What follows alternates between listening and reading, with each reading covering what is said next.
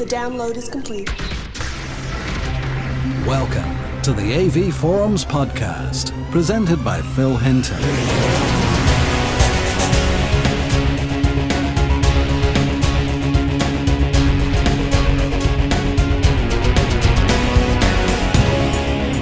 Hello and welcome to this month's AV Forums Home Cinema podcast. Coming up, we look back at IFA, CEDIA Expo, and we also have a look at some of the products that have been through for review recently. And joining me this month on the Home Cinema podcast is AV Forums reviewer Steve Withers. Hi Steve, how are you? I'm very well, thank you Phil, how are you doing? Yeah, not too bad, and we've got lots to talk about this month. We missed out last month. Possibly the month before that too, to be honest. And Neil and Graham aren't around this month, so we're going to talk about lots of things that we saw at IFA in Berlin. We're also going to have a quick look at CEDIA in Atlanta, a lot of new products there, plus some of the products that we've reviewed recently. And of course, coming up very soon, Steve, in fact, it's almost 13 weeks, I think, is CES, which is the largest show of the year. It kicks off 2011 on the 6th of January, and it's your first show this year. It is, and I'm quite excited, I have to be honest. Really looking forward to it. Looking forward to seeing the show in Vegas and checking out what is argued, without doubt, the largest AV show of the year. And hopefully there'll be lots of really interesting new products to see. And of course, that's the show that sets us up for the year ahead and lets us know what's coming. But let's not jump ahead of ourselves. We have been to two shows in the last couple of months. And September was a really busy month for us, Steve. First of all, we were in Berlin for IFA, and then at the end of the month, we went over to Atlanta. We went to CEDIA there, and we also did the THX video calibration course. So let's pick up on that one first, because I think that's really going to interest a lot of people out there who will maybe say, well, what's the difference between the THX course and the ISF course? Yeah, I think that's a valid question. And from having actually been lucky enough to do both the ISF Level 2 and the THX video calibration courses, I'd say the major difference is that there is a lot more hands-on on the THX course. I mean, there is hands-on on the ISF one as well. I mean, that's the reason why Joel created it. But, you know, to be honest, on the THX one, you're sitting there, the classes are kept very small. There are two teachers, so you've probably got a ratio of about one teacher to 3 or 4 students. There's 7 or 8 flat panel displays plus 2 or 3 projectors that day, Phil. So, you know, lots of hands-on experience. You go through calibration. By the end of the 2 days, you will be able to do a thorough calibration of both grayscale, CMS, as well as brightness, contrast, etc. And it really is a well thought out and laid out course that really gives you a thorough grounding in actual hands-on calibration. I think one of the problems with a lot of courses is, you do a lot of bookwork and you come away and you really don't know how to do a calibration because you haven't actually got your hands on it. And in the end of the day, the best way to learn is by doing. And that's certainly the philosophy they use on the THX course. Well, for those of you interested out there in the THX course and want to do that, then stay tuned to AV Forums because we might have some news for you come the new year. So let's go back to the beginning of September, Steve, and IFA in Berlin. We went out there and the first stand that we went to was LG. And I've got to say that the LG stand this year was very good and lots of really intuitive technology coming on their TVs now. They really are stepping up from what was once considered a budget brand. They're now offering screens in the higher end realms of the home electronics world, and they're nailing it as well. Definitely. I mean, I was also very impressed with their stand. I mean, they had on what they have on show. They had the PX990, which was launched at IFA, which is the world's first THX 3D display. They had the nanotechnology that they'll be launching next year, which I think will probably address the fact that the panel was very close to the backlighting on their super thin LED backlight TVs, where they were using actual backlighting rather than having the light, from the edge.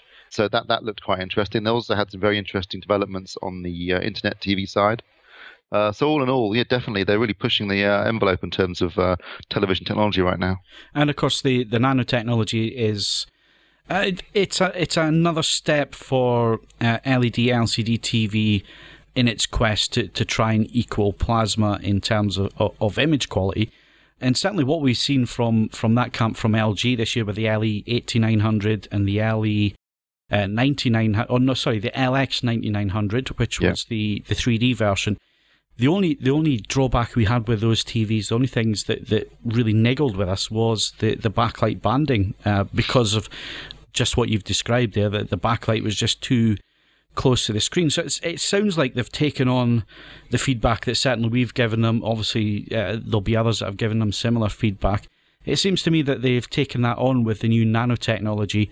And I have to say, I mean, a show floor is not a place to give a proper evaluation of a product, but I have to say it did look really good. It did indeed. The other thing they had on show, which I absolutely loved, was the 31-inch OLED 3D TV that did look absolutely spectacular. If they can get that to be 50 inches, I'm definitely a buyer of one of those. Yeah, I guess it's one of these things that this technology's been on the cusp of happening for the domestic market for the last 5 or 6 years now. And it seems to be that only LG, certainly at IFA, only LG were the ones pushing the technology as something that may appear next year. Yeah, that's absolutely true. But it did look wonderful. I mean, really, really nice image, and the 3D looked really good too. So, hopefully they'll get that cracked, and we'll see something next year. Moving on, of course, the other big TV manufacturer there who took up a lot of space was Panasonic. They had their new 3D models that were launching, the VT20 at a 42 and 46-inch size.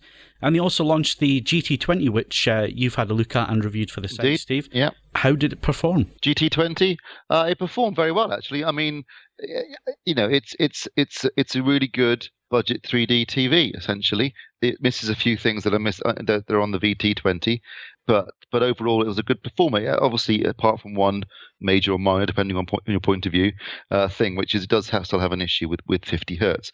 But overall, it's a good little performer. I think for my money, 42 inches is too small for 3D.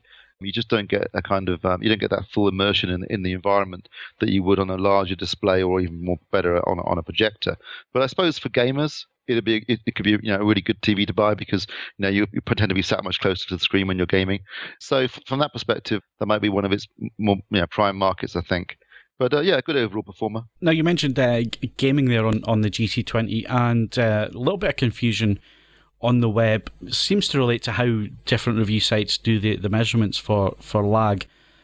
We measured 10 milliseconds in games mode, is that correct? Yeah, that's correct, yeah. But obviously some sites are reporting almost 3 times that. Now, let's try and put this in perspective, Steve, for people out there. I mean, 30 milliseconds compared to 10 milliseconds, it's only really going to be the hardcore gamers who want that instant, the instant they press the controller, want something to happen on screen. The majority of people are not going to notice that, are they? No, I mean, I certainly wouldn't. I mean, I'm in no way a hardcore gamer at all. But yeah, I mean, I defy anyone to tell between 10 and 30 milliseconds. The interesting thing on those measurements was also that one of the other sites measured it in 2D to 3D mode, and that measured it 16 milliseconds. So I think there's a lot of conflicting numbers on that particular display for some reason. So that was the GT20. They also launched the VT20. Some nice looking 3D cameras as well. Now, we're talking about a lack of content in the last podcast. We're going to cover that point again because we still don't have any discs to watch. But the thing that did surprise me a little bit was how quickly these 3D cameras, especially video cameras, are now coming to market and offering people the creative element that they can go out and create their own 3D material. Yeah, no, that's definitely. I've actually got a friend who's bought not one of the big 3D cameras that we saw with Panasonic, but a little Fuji, just a camera basically, but does also do video in 3D. And it does add a whole. I mean, looking at photographs where people are moving, and in a photograph where they're caught in mid motion in 3D is quite an effective, image, and definitely it has a whole obviously this is obvious, but it has a whole other dimension to photography and video. And when you watch it on a 3D TV, it's very interesting. And things that things you wouldn't even think about suddenly become like leaves blowing in the wind in front of you, or this kind of stuff makes the image much more involving. And I think as you said, Phil, there is a lack of content at the moment. So being able to create your own is at least one way of addressing that issue. Let's move on to Sharp. They also launched their first 3D TV at IFA, the LE925, if I've got that model number correct. Quite a nice looking set in terms of design, Steve, and certainly very yellow. Yeah, we actually did have a little chat with Sharp while we were there, because they wanted to discuss my review and why I was so critical. And as we said, we don't really mind what they do, as long as ultimately you can at least calibrate the display to Rec. 709. And the problem with that, their current range of displays is you can't. I mean, they're way out because they're pushing yellow so much. And obviously, all their display was full of yellow custard and yellow paint and lots of gold and golden statues, because they always look great with additional yellow in there. But it's not a natural image, and we do it at the forums, try and push the idea that you want to create what the director intended you to see, and they'll mastered it in Rec. 709 in their mastering studio, and that's what you should be trying to replicate with your display. Exactly. I love that line that always comes back when you have any criticism. They say, well, we've won Best Buy badges from our review. Yeah. So let's move on. Sony had the entire hall, as they normally do there, hall 6.2, I think it is. They're there every year. They take over the entire hall. Lots of stuff on display, Steve. One thing that interested us, and we got to see it again at CEDIA, was the VW90ES 3D projector. It looks like consumers, they're going to have to pay for it, but they are going to get 3D projection this year. Yeah, definitely. There were a few 3D projectors around. There was a Sony, not at IFA, but later on we'll come back to, I guess, on the CEDIA discussion. But there was JVC, of course, as well. There was Mitsubishi. They had one, didn't they, at CEDIA? And Sharp. Sharp had a projector we saw, didn't we, as well? So yeah, lots of projectors coming, which is great, because if you're talking 3D, the bigger the image, the better it is, in my opinion. The more immersive the experience, the more I like going to see the movies at the cinema. So a good, definitely a step in the right direction in terms of projectors, as long as they're bright enough. And I guess that's the key question most people are going to be asking when it comes to 3D projectors. Are they bright enough? In the case of the Mitsubishi, and let's move on to that, because it was one projector that we both took some time over. We couldn't grab hold of a rep on the stand for an interview or to discuss the technology in any detail, but it's basically an SXRD machine. We're guessing that it's based on the Sony just because of the fact it's using Sony technology in there. But when you put the glasses on, Steve, the drop in brightness, it almost made the image unwatchable. It was staggering how dim the image was, and they were showing a bright clip from Despicable Me. It wasn't like you're watching a bit of The Dark Knight. It was a bright, colourful, CG animated cartoon, and it still looked really dim, and that's not a good sign, I don't think. We did get, I think the Sharp demo that looked better, brighter. Unfortunately, they were using Cats and Dogs, which is a 2D to 3D conversion, so the 3D didn't look very good. But that wasn't the projector's fault, that was the source material. Yeah. But that looked brighter. I obviously, I can't really comment on the brightness of Sony because I didn't actually get a chance to see it at IFA. No, that was just one thing we didn't manage to have a look at. However, I have been speaking to their PR, and hopefully we'll have the VW90 in for a full in-depth review very soon. And obviously we'll talk about the JVC projectors as well, Steve, a little bit later. But the other things from IFA, what else stood out for you at this year's show? Yeah, well, there was obviously the Galaxy tablet that Samsung launched, which generated quite a bit of interest, especially from the mainstream media. Not so interesting to me personally, but it at least it had a almost 16:9 shaped screen, which is a big step up from the iPad, in my opinion, for things like movie watching. Otherwise, the Samsung stand was a bit disappointing because they didn't really have anything else that was new there. It was all just existing technology and their current lineup of TVs. I always find that frustrating with Samsung. They have this huge stand area at that show. I mean, it's twice the size of what they have at CES. But in the last 2 years, they have released diddly squat new products in terms of TV. And And the other thing recently, which we've had real hassle trying to get hold of their plasma TVs for review. And it appears to us that they don't want to send out the plasma TVs for the review. They want to send out their LED, LCD TVs, or as they call them, LED TVs. LED TVs. And I've got to say, I find that frustrating on a number of reasons, but the main reasons are that their picture processing at the moment is some of the best out there in terms of cadence detection, in terms of upscaling SD content. They absolutely nail that. They're one of the only manufacturers that really do a good job at that. And the other thing is that they are one of 3 remaining plasma manufacturers, and it seems like they're just ignoring the enthusiast market and the market for those who want that pioneer type picture quality, that pioneer type product. I mean, you could obviously point the same finger at Panasonic and say that they're making TVs on a price level and getting some things wrong. But the thing for Samsung is it's a huge show like that, and there was nothing new. No, that's true. Although at least we have had a chance to test one of their plasmas now. So the C7000 the review will be going up hopefully this week.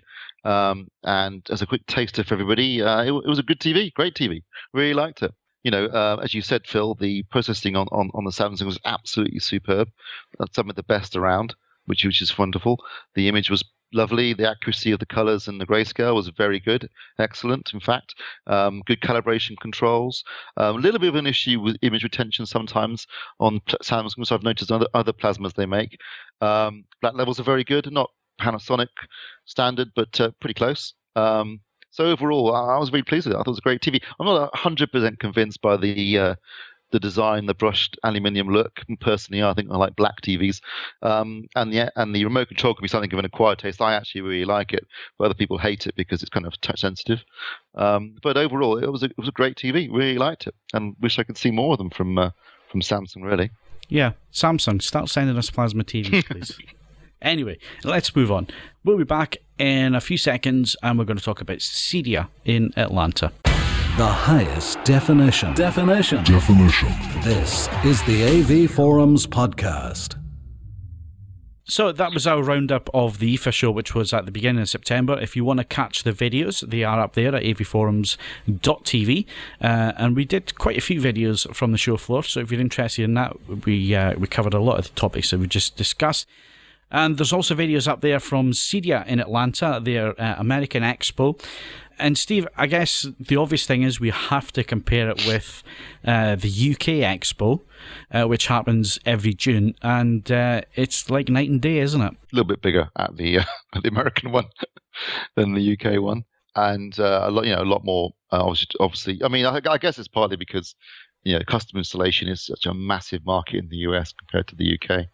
But it's really obvious when you get there. There's so much on display and so many different firms specializing in so much stuff to do with home installation, from guys selling the hardware to actually install things to the cinema seats and all that sort of stuff. So yeah, it is a bit different. But I guess the big plus point of the American show is the fact that a lot of projector manufacturers bring the new models out just before CEDIA. So it's a good opportunity for us to go and have a look at the new projector technology, from the £90,000 machines all the way down to the new entry levels from the likes of JVC and Sony and so on. So let's talk about JVC first of all. 3 new projectors coming in their main line: the X3, the X7 and the X9. Now, this year it appears to be, and don't hold us to this because we haven't reviewed them yet, but it appears to be that it's a one model step up this year. So certainly the X3 is based on the last year's 950 but without the CMS. The X7 is based on the outgoing HD 990, and the X9 is pushing the technology to a level which we haven't seen yet, Steve.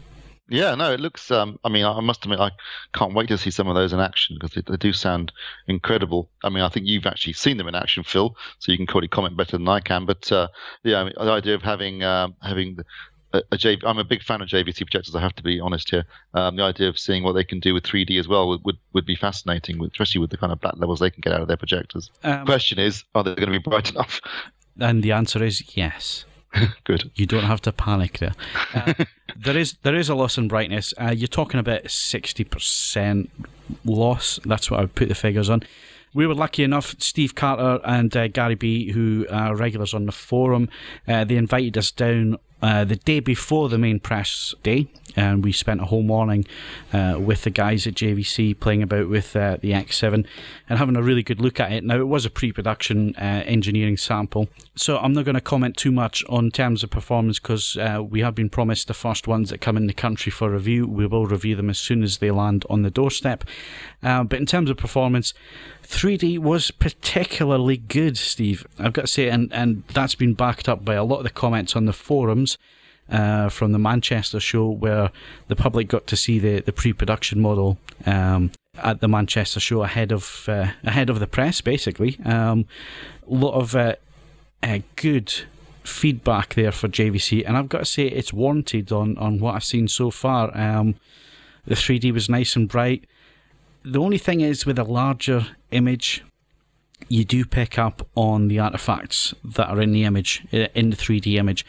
Certainly on the Sky broadcasts, I did notice a good amount of crosstalk on there. However, we did get I'm not sure if I'm allowed to say this, but we did get a look at Disney's, or certainly I got to look at Bolt from Disney, which is a 3D Blu-ray. I've got to say, from the 3D Blu-ray, crosstalk is minimal. It is there now and again if you go looking for it. I'm going to guess at the screen size here. I think it was 110-inch, possibly 120-inch Stuart screen that we were watching it on. Nothing special about the screen. It wasn't a silver screen or anything like that. It was a 1.3 gain, if I remember correctly. And it looks really good in 3D. For 2D, definite step up. I have to say the X7 looks very much like our reference HD 990 that I've got here in the review room. Obviously I haven't seen them side by side yet, but it is one test that we will do for the forum members. When we get that review model through, we will put the two of them side by side and give you an honest opinion on what we think. So yeah, I'm excited to have a look at an in-depth look at this technology, because JVC have yet to drop the ball when it comes to home projectors. Definitely. And the price points are not too bad either. So yeah, I guess the other big question, and I know it's one that we've been asked on the forums, and it's certainly one that it's one of the first tests that we will do when we get the product through, is the X3. There is a Rec 709 picture preset. There's no CMS, unfortunately, on the X3. And this is one thing I can't get my head around with JVC, is why they don't put a CMS system in there. If you look at projectors at the same price point as the X3 from Sony, from Optoma, from Epson, they all have full 3D 7-point CMS systems. Panasonic as well. There you go, there's another one. Panasonic at that price level, actually cheaper, has the CMS. So I don't get JVC's problem with putting a CMS on the machine. The only thing I can think about is it's a marketing thing, and you know, if there was a CMS on the X3, then people wouldn't upgrade to the X7. But you know, you're talking about a big jump in contrast performance. You're talking about certainly with the X9, it's going to have the best 10% of the components put in, like they did with the HD 990. So there's definitely an upsell there. So I just don't get the whole CMS thing. No, it is a bit strange, Phil. Is the with the new JVCs, do they all have the bulb that mimics the Xenon bulb? Or was that on the X9? Right, they're using a new. This is why the projectors are a lot larger this year. They're using a 250 watt UHP lamp. No, is it a 250? Is it 220? You know, my memory's like a sieve tonight, but it's definitely a brighter lamp that's in there, so obviously it needs a lot more cooling, which is why the cooling system and the optical path has been redesigned for these projectors. There is a colour setting in there for Xeon, and it's Xeon 1, 2, and 3. I had to play about with it. I couldn't really see by eye any real differences there in terms of colour performance.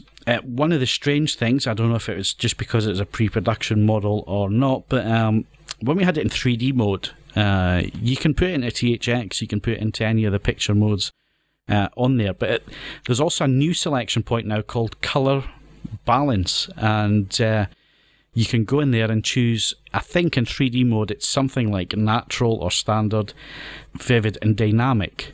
Now in the vivid and the natural, there was a real lack of red energy. I mean, I can notice that straight away in the image. It was very yellow. Yet when you put it in the dynamic color balance, it brought that red energy back into the image. That's very counterintuitive. That's not what I was expecting to see. So it will be interesting when we get that on the test bench and really give it a good going over and test absolutely everything and measure absolutely everything. Be interesting to see how the production model works in it, if it works in the same way. But very impressive, got to say, very impressive. Presumably in 2D, it's quite a bit brighter then. 1300 lumens across the board on all of the machines. So that's a good jump up for JVC. A lot of talk about anti-contrast figures. I think some sites have published the anti-contrast that they've measured, and they haven't seen any improvement on what they measured last year, or certainly that's what they're reporting. However, there's no production models out there at the moment. They're all engineering samples, so it'd be interesting to see. But again, anti-contrast measurements, it's one of the reasons why we don't do it, because we're both based in separate locations. It all comes down to the environment, how much light's on the screen. Are you using a dedicated blacked out tunnel to measure on the screen, or are you using just a normal screen in normal conditions and so on? Yeah, you'll back me up on this, Steve, but things can change even with your mobile phone light in the room, or lights from an AVR in the same room as your projection screen. If it's in line of sight or even just off line of sight, it's going to affect your contrast. It's going to affect your contrast ratio. To get the very best out of these machines, you basically have to sit in a black hole, which you just can't achieve even in custom designed rooms.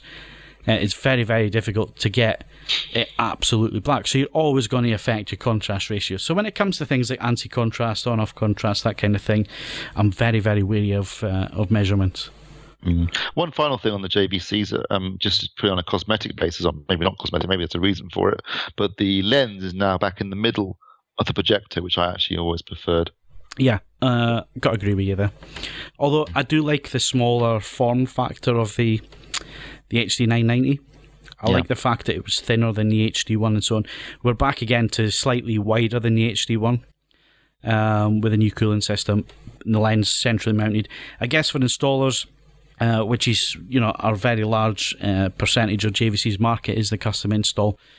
For things like fitting anamorphic lenses and that kind of thing, it just makes it a lot easier to line up the projectors, install them properly, add the lenses on properly, and so on. You're not off to one side. So, a little change, but I've got to say, I think they look gorgeous, absolutely gorgeous, the new machines. One of the interesting things that we saw at CEDIA, and there was a video about it on the on the forum, starring in fact me, is the THX certified screening room that Procella put together on the actual show floor, which is the first time there'd ever been a THX certified screening room on a show floor, and I have to say it was quite impressive, wasn't it, Phil? Very impressive, Steve. And of course, the big thing with any screening room to achieve maximum performance is your noise ceiling, or your NC measurement. It has to be below. No, I always get mixed up with this, but I think it's 15 for THX. It's well, I think it's that low actually. I think it's 20, but right. Okay, I think you're right. It's 20 and it's 15 for reference. Yeah, and it's very, very difficult to hit those figures. The majority of forum members out there will not achieve those types of figures in their home cinemas. You're basically talking about designing a room within a room. Within a room, yeah, and totally isolating it and putting the projector in a separate box, hush box, or in a separate room entirely. It's very difficult. So to be able to sit on a show floor and close the door and not be able to hear the crowd outside was quite impressive. Yeah, and you genuinely couldn't hear the crowd outside. Yeah, that was the main impressive thing. We did watch a few clips in there. I gotta say, I don't know if it was just me, but I found it was a well-designed room. Good performance.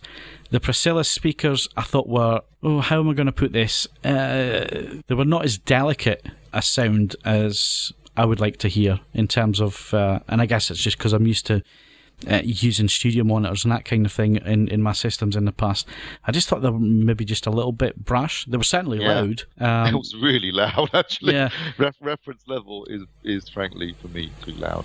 Yeah, but again, there was just that little bit of brashness. I don't know if that was the room, the setup, because they were having issues with the demo when we were in, trying to get it to run on time and so on. But the other thing was, I found the room a little bit dead. I don't know about you, Steve. I just thought it needed that little bit more reflection in the rear. Yeah, they may have done it a bit with the absorption, I think. You're right, it was a little bit dead in there, because we could tell that when we were in there just talking and doing the interviews. There was a sense of it being slightly. I think maybe they overdone it a little bit with the absorption, particularly at the back. Yeah, but otherwise, that was £700,000 worth. Or $700,000 worth of demonstration. That's just something you will never see in the UK, folks. you will never see a show floor with something like that on. And for that point there, and the fact that we spent a lot of that morning with the guys from Epic who built the room, and also Andrew Poulin from THX, who forum members will know because we've interviewed Andrew quite a few times. Andrew's not the home certification. He's the professional certification. Does the cinemas, yeah. Yeah, he does the cinemas. And he did the Empire Leicester Square. And they signed off on that room, so that tells you how good that room did perform. So that was an interesting thing. So moving on from the THX room, Steve, and the other big story, one which got quite a few people on the forums excited, was the announcement from Projection Design of a 235 native DLP projector. So what were your thoughts after seeing it? Well, once I was quite excited myself, to be honest, until I saw it, and unfortunately, it did not live up to expectations. The image that I saw, now maybe this was because of the source material, I'm not sure, but it was riddled with scaling artifacts. What they're doing is taking a 4K chip and then obviously just using 2.35 of that ratio, of that 1:16:9 chip, and then scaling the image to fit that. So there were scaling artifacts all over it, and it just looked terrible to me, absolutely terrible. And it wasn't even on a particularly large screen, and it looked awful. So a big disappointment there. Yeah, I've got to say, we've been waiting some time now for Texas Instruments to do something with a new chip, and I read the press release the same as you read the press release before we went out to the show, and they were insinuating in the press release that it was a brand new chip that was native. Yeah. But that was not the case, and that was the biggest disappointment. The other disappointment was it was $38,000. I wouldn't have given you $38 for it, frankly. And if you're rolling in money, then the Sim 2 stand. Now, Sim 2 always do great products. We're not making fun of Sim 2 here. They do some excellent products. You've had a look at the Mico 50 recently, yep. Which did very well, apart from one or two little issues which they said they're going to iron out and fix. But their 3D approach is you buy one Loomis projector at £20,000 and then you buy a second one and stack them. Yep, that's it. Brilliant. So they are 40, 50 grand and it's all yours. And I'm not sure that's the best approach. I guess it's brighter, but expensive way of doing it. And rather ugly looking, I thought, having two projectors stacked on top of each other in the back of your room. Yeah. But I guess that's the way the approach they've taken. Are they even actually in? They're not even in a single shell, are they? They're just literally two projectors. It's just two projectors clamped on top of each other. The projection company that were doing it correctly, unfortunately, we never had time to go in and have a look at the demo, which I'm kicking myself about because it was supposedly a really, really good demonstration, was Digital Projection, who do it right, although they will charge you upwards of £70,000, I think it was the last price that Neil mentioned. But they also had what would have been about a 6-metre screen outside, ambient light, 3 Titan projectors blended onto this screen, and it looked absolutely fantastic. Yeah, it did look amazing. That was incredible what you could achieve, what they can achieve. I mean, obviously you pay for it, but the performance, considering it was, as you say, Phil, out in the open and on the show floor on a huge screen, was just amazing. Absolutely amazing, the image. Yep. So I guess that was the highlights from CEDIA. Yeah, that probably was. Okay, so come back and join us in a sec, and we're going to go through some of the review products we've had through recently, and also give you a couple of sneak peeks. Contact the AV Forums podcast. Email podcast@avforums.com. Please make a note of it. So to wrap up the Home Cinema podcast for this month, we're going to quickly go through some of the items we've had through for review. And I guess, Steve, one of the most hotly anticipated reviews since we did our IFA coverage, the forums went wild for more information on the PX990. You've now had it in for review. It's been fully reviewed. We did take our time with it, folks, so we gave you the absolute gist of everything about this new panel from LG. Now, it's not a world beater, is it, Steve? But very impressive. Yeah, absolutely. I mean, there are always pros and cons to anything, but overall, I think the PX990 is an excellent TV. I mean, LG are trying to. I mean, a lot of people were going on the forums after the review was posted saying, "Oh, is it just a PK 990 with 3D added?" Well, no, you don't just add 3D to a display for a start. It was clearly a next iteration in terms of performance from the PK 990, and specifically when I did the review, I actually read through the issues that David raised in his PK 990 review and looked for those issues on the PX 990, and it looks, to me at least, it seemed that LG had obviously been listening to feedback, not necessarily just from us, but from other people as well, and had addressed all the issues that had been raised. So I think full marks to LG for doing that for a start. Secondly, they've really been pushing the idea of using THX in order to have some kind of pre-calibrated preset. And people are used to having the 2D THX preset. And on the whole, for my testing of LG displays with the 8900 and also with the PX990, they have been pretty accurate out of the box. In fact, the 8900, the LE 8900, was incredibly accurate out of the box. So full marks there once again for trying to give consumers, something that they can get them within the ballpark without having to necessarily pay for a calibration. And then, of course, there are all the calibration controls on top of that, which allow a professional to get you a really good calibrated image, because ultimately you need to tailor it to the viewing environment. They've got 20-point or 21-point grayscale calibration controls, which is brilliant, although, my God, it takes me a long time to have to actually do each 5 RE step. And they have, they have the CMS, which is still not perfect because it's still basically, 2 controls when it should be the full 3 controls. So, I mean, once again, we've raised that in our reviews. But yeah, they're addressing, trying to give you an accurate image out of the box, trying to give you the controls to get an even more accurate image if you want to go to calibrator in or do it yourself, maybe if you have the equipment, and trying to provide also, on top of all that, some kind of standard for 3D, which is one of the big problems we've got right now, is that when it comes to 3D viewing, there isn't really any industry standard in terms of calibrating a display, and it's all pretty much try and boost the brightness as much as you can without affecting the colors too much. And so having someone like THX get involved is definitely a benefit, because, I was lucky enough to spend some time with the THX guys when we were in CEDIA Atlanta, and talking to the guys who actually designed the program for creating 3D certification for 3D displays, and I know the things that they were doing to these TVs and projectors in order to certify them. Things like the level of crosstalk, things like the performance of the glasses, things like off-angle viewing, things like the brightness of the image, things like the color accuracy. So it's at the moment as close as we've got with some kind of standard. So once again, I guess full marks for LG for being the first ones out of the gate with that. There are lots more to come, I'm sure. Other manufacturers will follow with their own certification, and projectors as well. But overall, it was a good performing a panel. I mean, I thought the image was good, accurate, nice to look at. Good video processing. So overall, I was very pleased with it. One of the traits of the LG screens in the past, certainly the plasmas, has been image retention. But you had a good look at the TV. You actually sat and watched the whole of season 4 of Heroes. I'll ask you if it was any good at the end of this. But what was the issues with retention? I mean, every plasma has it in some degree or another, depending on your use of the screen. But how did it perform? it performed very well. I mean, you're absolutely right, Phil. I mean, let's get this straight. Okay, every plasma has image retention. Okay, it is just the nature of the technology. The question is how much. And for my money, if you're watching material, normal viewing material, movie, TV show, whatever, and you're not seeing anything, retained in the image as you're watching stuff, then that's good.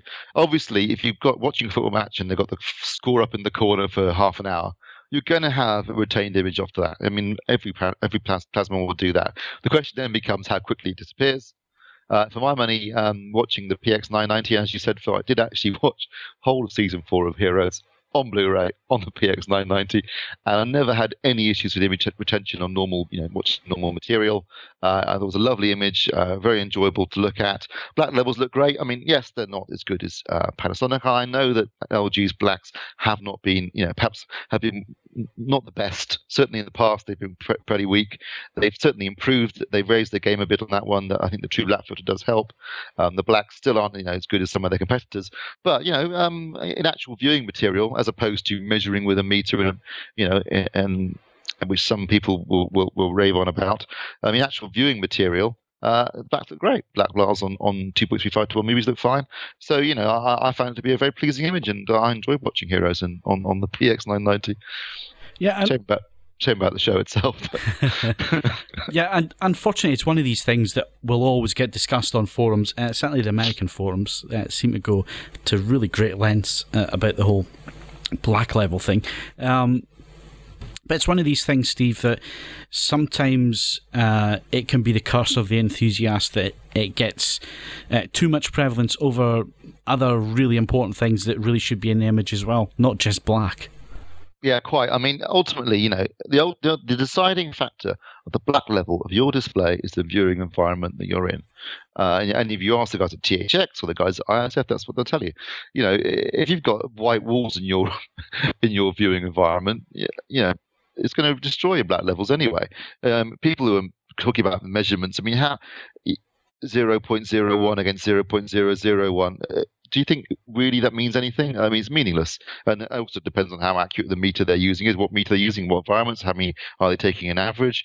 If they can basically just be down a rabbit hole on this one. The same thing goes with people who get perhaps a bit obsessed with, calibrating the grayscale down to like, 0.0, half a as 0.5 on each measurement. If you're below 3 on a delta E, it's pretty much indistinguishable to the human eye anyway. So after that, you're just kind of doing tiny iterations, and it can become a bit obsessive, I think, at some point. Yeah, it seems to be the trap that certainly some professionals and even more enthusiasts get into, that those lines on those graphs have to be absolutely ruler flat. And I guess it's a message that we're going to have to keep repeating to people that, your important measurements there are your luminance and your delta E and your grayscale. Your grayscale is the most important, along with the luminance, along with your delta E's. CMS is nice. If you can get accurate colours to Rec 709, that's nice to have. It's the icing on the cake. But like you say, Steve, I mean, anything under a delta E of 4 or 3, unless there's an obvious issue on the screen, and let's remember, people, it's not just what's in the graphs, it's what's actually happening on the screen and the experience of the individual calibrator or the individual reviewer in terms of assessing that image. You're not going to see it. So if you're under 3 delta E across the board, consider that a really good performance. And as long as there's nothing obvious on screen that the meter's not picking up, then you're done. Move on. Yeah, quite. Exactly. I mean, I've calibrated displays before where the graphs look perfect and the stair-step grayscale looks absolutely appalling.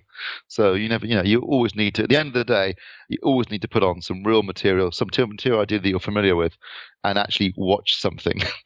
That's the end. At the end of the day, if it looks good, then there you go. We seem to come back to these discussion points all the time on a regular basis, but it is important to get across there. And I mean, at the end of the day, Steve, I mean, our job is education. Have a look at these products, give an unbiased and accurate assessment of the product. But folks, don't rely just on reviews to buy products.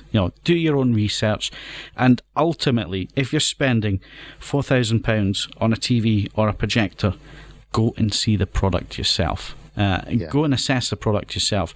Unfortunately, as humans, we're not all the same. I say unfortunately, I think it's a good thing that we're not all the same. We all like different things. We all assess things in a different way. And certainly visual acuity, some people will pick up flicker on plasmas, other people won't pick up that flicker. Some people see crosstalk, some people will never see crosstalk. Some people will see the 50 Hz issue on the latest Panasonic. Some people just oblivious to it. So go and check it out yourselves. But obviously, use the reviews as part of your research. I mean, a good example of that is the Miko 50 that I reviewed, which uses LED lighting, flashing on and off basically, and was meant to eliminate the rainbow effects that the color wheel created on their previous projectors. But in actual fact, a friend of mine who was very susceptible to rainbows came and had a look at it, and for him it was unwatchable. So there you go. 20 grand projector, but if you hadn't demoed it, just brought it on based upon my review, he'd have been very disappointed. Yeah. So you definitely need, if you're going to buy something, you've got to look at it yourself before you really actually part with the money, I think. And well, particularly if it's maybe not if it's a very cheap thing, but if you're talking about £2,000-3,000, you'd be insane not to demo it beforehand. Yeah, folks. At the end of the day, it's your choice, your money. Make sure you demo the product. For up-to-the-minute AV discussion and hardware reviews, visit avforums.com.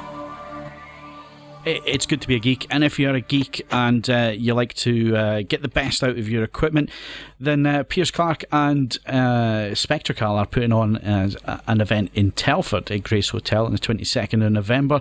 There is a story on the front page of the forums if you want to go and find out about that. It's basically a one-day course, Steve. They're going to go through the basics of calibration, lots of hands-on.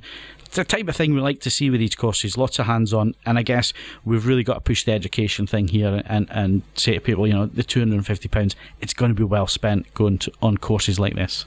Yeah, definitely. And, when you get a chance to use things like CalMan, which is absolutely amazing in what it can do now, people will be stunned at how just how much you can do these days in terms of calibration and how easy it is.